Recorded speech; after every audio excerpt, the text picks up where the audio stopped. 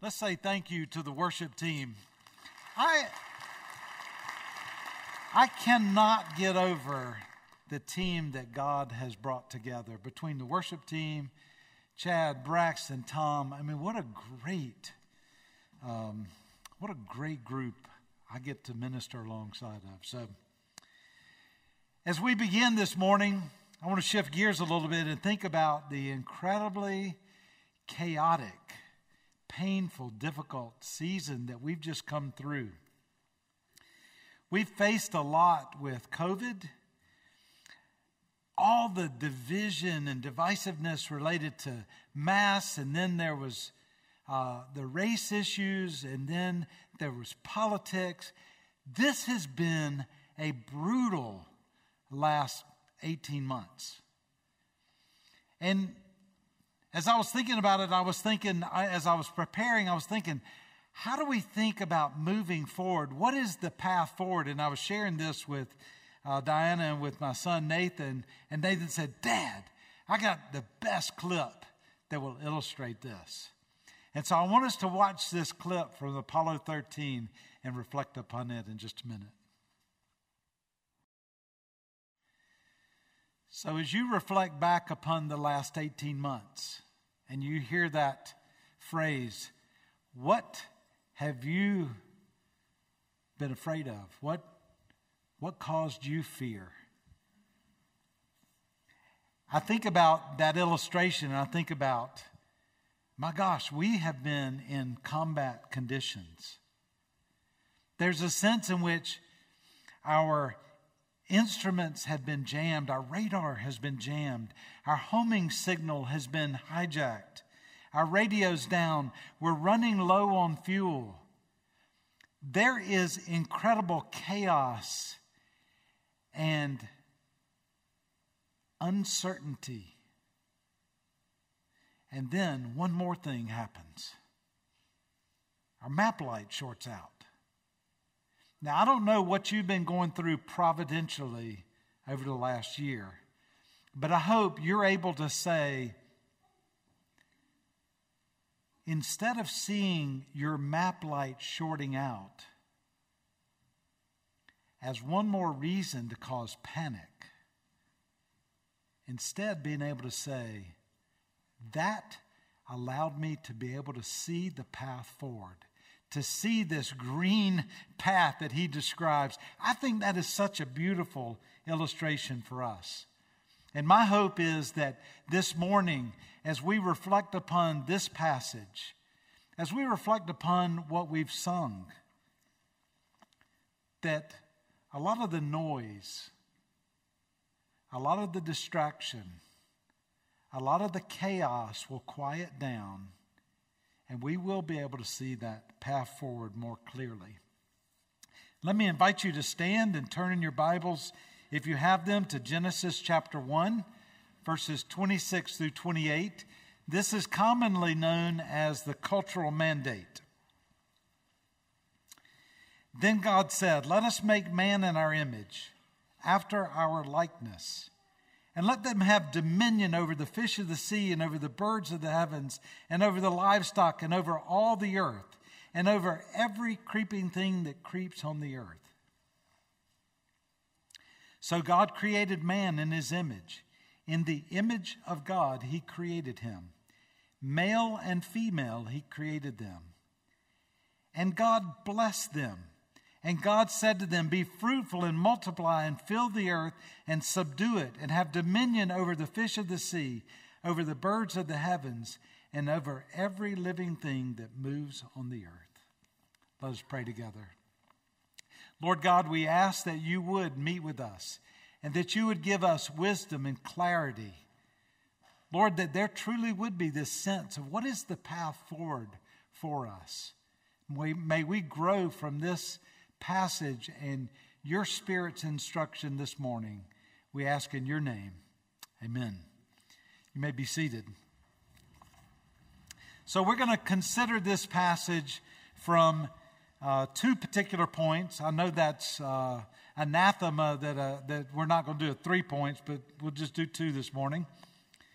Clarity in the midst of chaos comes from knowing who you are, that's point one, and clarity in the midst of chaos also comes from knowing what you were made for.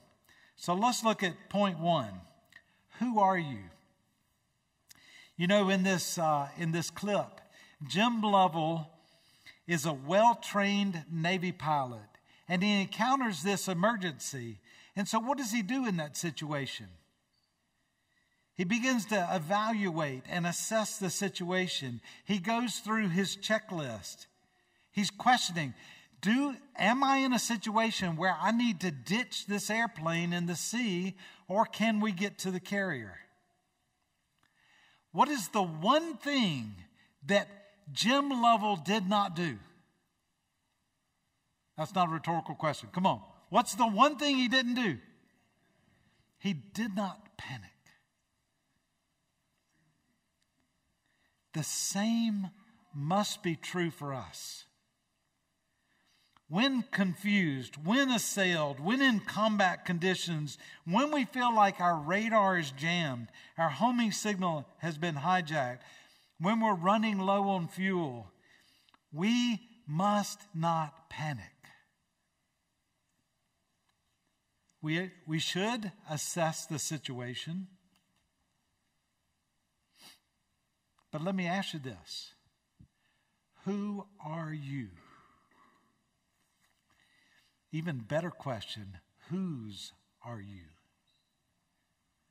Because if you know who you are, and this passage says who we are, you're going to have confidence in those situations.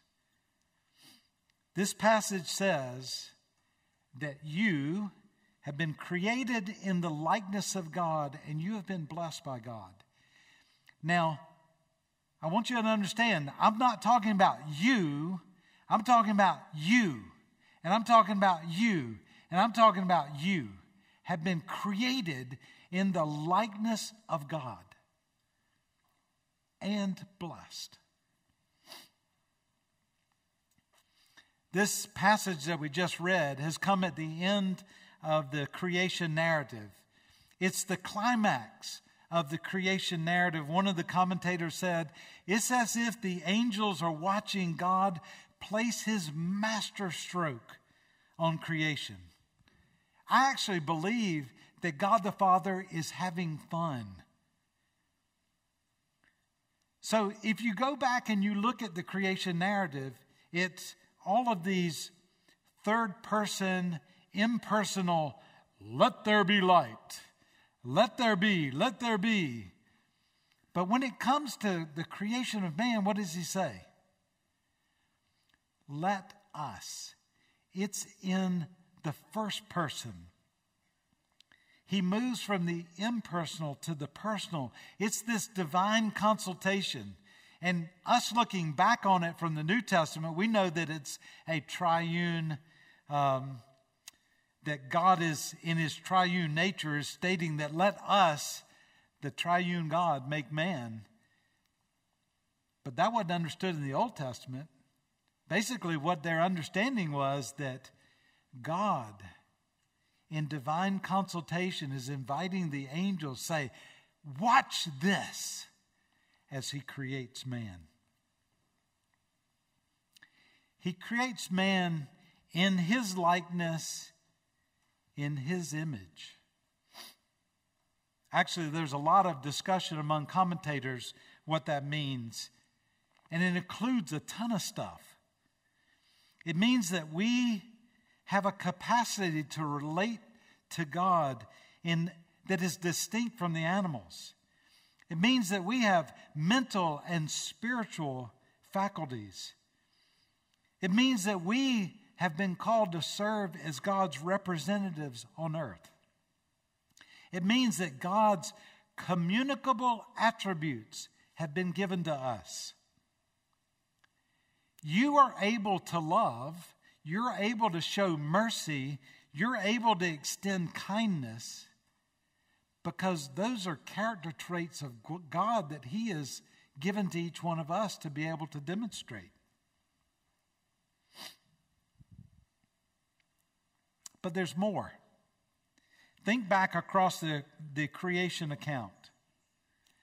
God has just brought out of this darkness and chaos. He's spoken, and He's spoken light and life into that chaos. He's demonstrated His creativity and His love of beauty. He's also demonstrated His generosity. Sharing in God's likeness means these things are true for us as well. When we move into places of darkness and confusion, we bring light and life. That is God's call. That's God's fingerprint upon each of us. We too are creative creatures and have a love for beauty. Think about God's generosity. And I don't know if you've ever really considered this. So God Almighty creates the Garden of Eden, absolute paradise. For what? It wasn't really for Himself. He places Adam and Eve there to enjoy it. And then He says, oh, Adam and Eve, here's my royal scepter. I want you to reign over my perfect creation.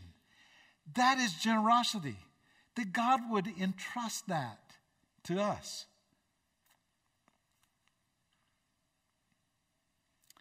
Life as an image bearer is also sacred. Now I want to make this a little more personal. It is true. This is true for mankind in general. It was true for Adam and Eve, but it's also true for you personally, for each individual in this sanctuary. You have been created in God's image, in His likeness. You bear unimaginable weight and glory. Have you ever thought about the fact that no other human being on the planet has your fingerprint? God has distinctly created you uniquely.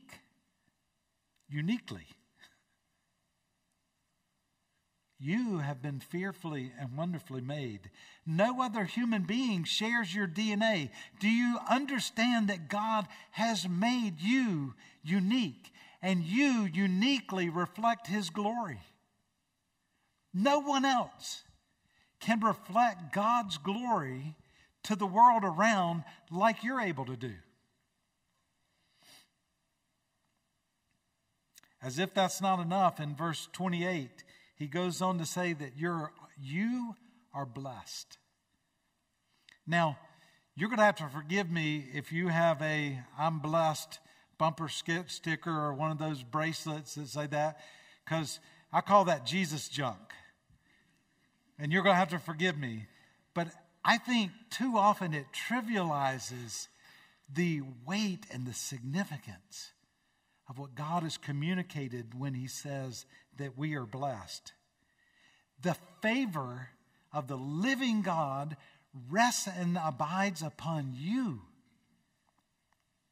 In your maleness, in your femaleness, you have been created uniquely to reflect the glory of God. And then for you ladies, I want you to notice that it says, He blessed them. Adam was the only one created at this point.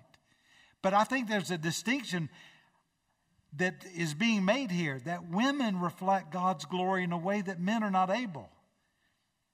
And you too should feel that weight of glory.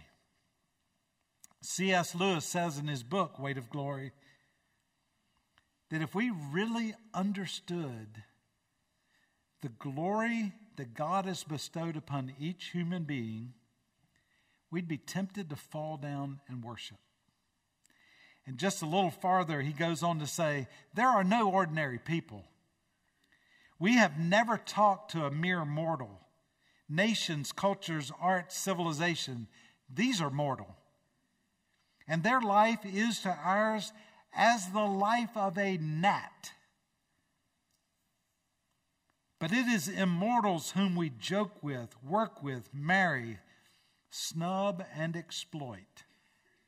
Immortal horrors or everlasting splendors. Do you understand the immense glory that God the Father has placed upon you?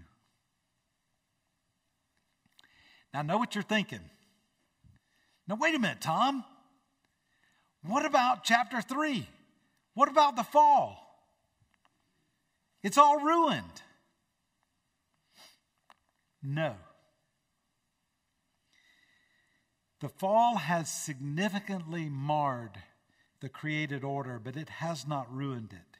The image of God may be shattered, but discernible glory still shines through. Do you know what kintsugi is? That's that Japanese art where a broken piece of pottery is mended and glued back together with gold. And there's a sense in which the pottery is actually more beautiful after it has been broken. Its brokenness radiates a glory and a beauty. And that is true for us as well. But the enemy would have us focus on our weaknesses, on our failures, on our inadequacies, and forget who we truly are. Now, I'm going to share with you a little bit about myself. Most of you know that I'm a twin, and my twin brother Bob and I were born 2 months premature in 1960. That was not a good thing back then. I was the runt of the litter. I didn't quite weigh 3 pounds. I was weak. I had zero athletic ability. I swear in the womb my brother stole whatever athletic ability I had. Now, it's really funny now, and I can build stuff, which is really cool, and I've got that on him. But when I was a teenager, that was rough. On my best day, I was an average student. I am not the smartest guy in the room. Now, what the enemy does, that is the loop that plays in my head whenever the fiery darts of the enemy come at me. I'm weak. I'm insecure. I'm not smart. I don't have what it takes. What's the loop that plays in your head? Where does the enemy come after you with your weaknesses and inadequacies and go after you to make you either forget or look away from who you really are? Because when that happens, what we begin to do is we begin to live and act like orphans. For me, I react out of my insecurities, fear, or self-righteousness. I want to make myself out to be better than this other person. And I would say that has probably been the chief point of repentance that I've had to wrestle with over the pandemic. So many times, I have not believed the best about a fellow believer or treated someone with the respect that they deserve as an image bearer. What about you?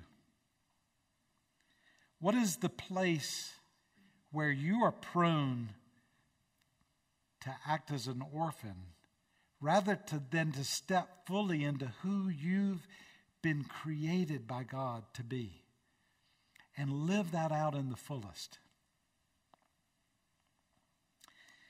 We need to remind, each of us need to remind ourselves, we need to remind one another. It's one of the reasons we do life corporately, that we have been called by God to serve as His vice-regents over His entire created order, and that His special favor rests upon us. Now, I want you to reflect upon this and hold this in contrast as well. Think about the unbelievable grace of God to you, that He would bless you, that His image would rest and abide upon you, His likeness, that He has specially designed you, that He has blessed you, and that you and I have we have committed the most unfathomable cosmic treason that could be imagined. That God would treat us with such kindness, and that we as mankind and we individually would rebel against God in all of His grace and kindness. The Father would have every right in the world to judge us. But He doesn't. Instead, He mounts the most incredible, costly rescue mission imaginable. He sends, not as other kings would do and send the sons of their subjects, He sends His own Son, His only Son, to pay the price that we could never afford to pay the penalty that we could never pay, and to adopt us, to redeem us to Himself. Jesus gave up His righteous life for you and for me, and we are more gloriously blessed than you can ever fathom.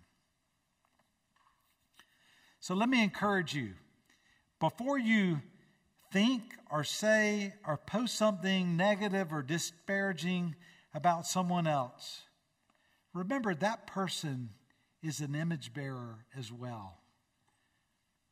Look around. You are interacting with image bearers. That person whom you might be tempted to disparage is an image bearer regardless of race, religion, politics, or ethnicity. And so let us be careful not to malign one upon whom the likeness of God rests. In this chaotic world, you want clarity? Keep focused on the path ahead. Keep stepping fully into who God has created you to be, and that chaos around you will be diminished. So let's consider point 2. Clarity in the midst of chaos comes from knowing what you were made for as well. If we continue this analogy, Jim Lovell is a well-trained Navy pilot. He had a job to do. Sure, he had experienced difficulty, he had experienced fearful situations, but then he relied upon his training to do the next right thing. In our chaotic world, it's easy to become distracted and busy with everything that is insignificant. And I think this is a time for us to focus back on that for which we were created. So the next phrase in this passage says that we are to be fruitful, to multiply, to exercise dominion for His glory. This is a command. It's not a suggestion. We're to be fruitful and to multiply. And so let me ask you, what is this command saying?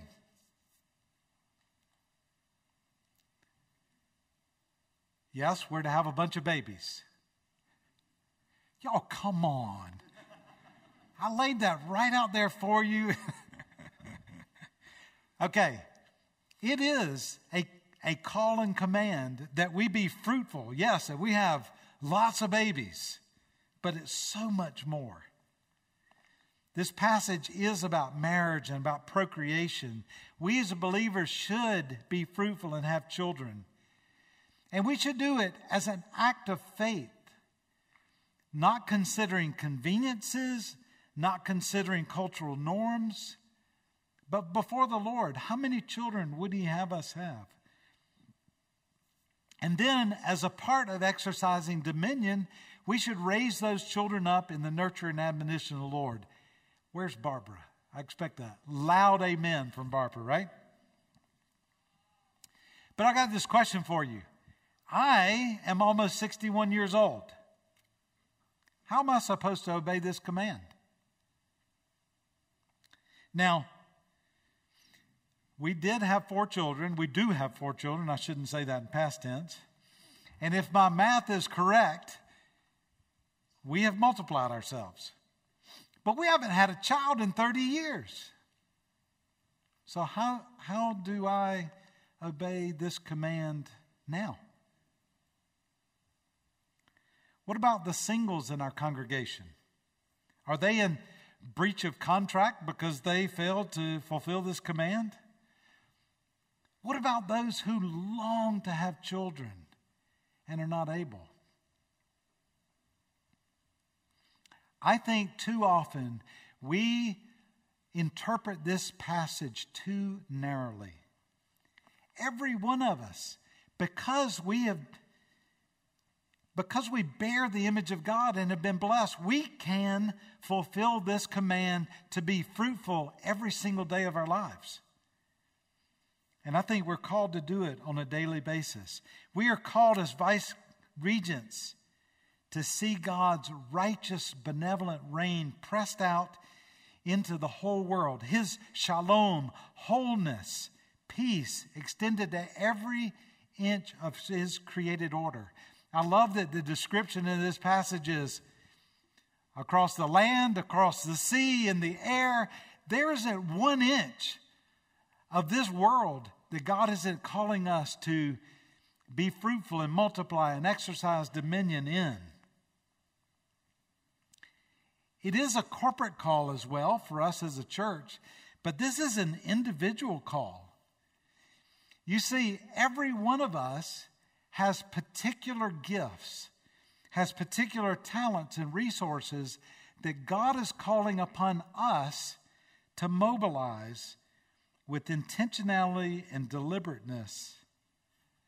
It's like we ought to wake up every morning, just like in Genesis chapter 12, it says that through Abraham, all the families of the earth would be blessed. There ought to be this sense that every morning, every one of us wakes up and says, I can't wait to bless the world around me with the gifts that God has entrusted to me. Do you know what the companion passage to this passage is? The New Testament companion passage? It's the Great Commission. Matthew 28, go therefore and make disciples of all nations, baptizing them, teaching them. That is what it means to be fruitful. The interpretation in the New Testament of what the Old Testament meant was that we should go forth into all the world, baptizing and teaching.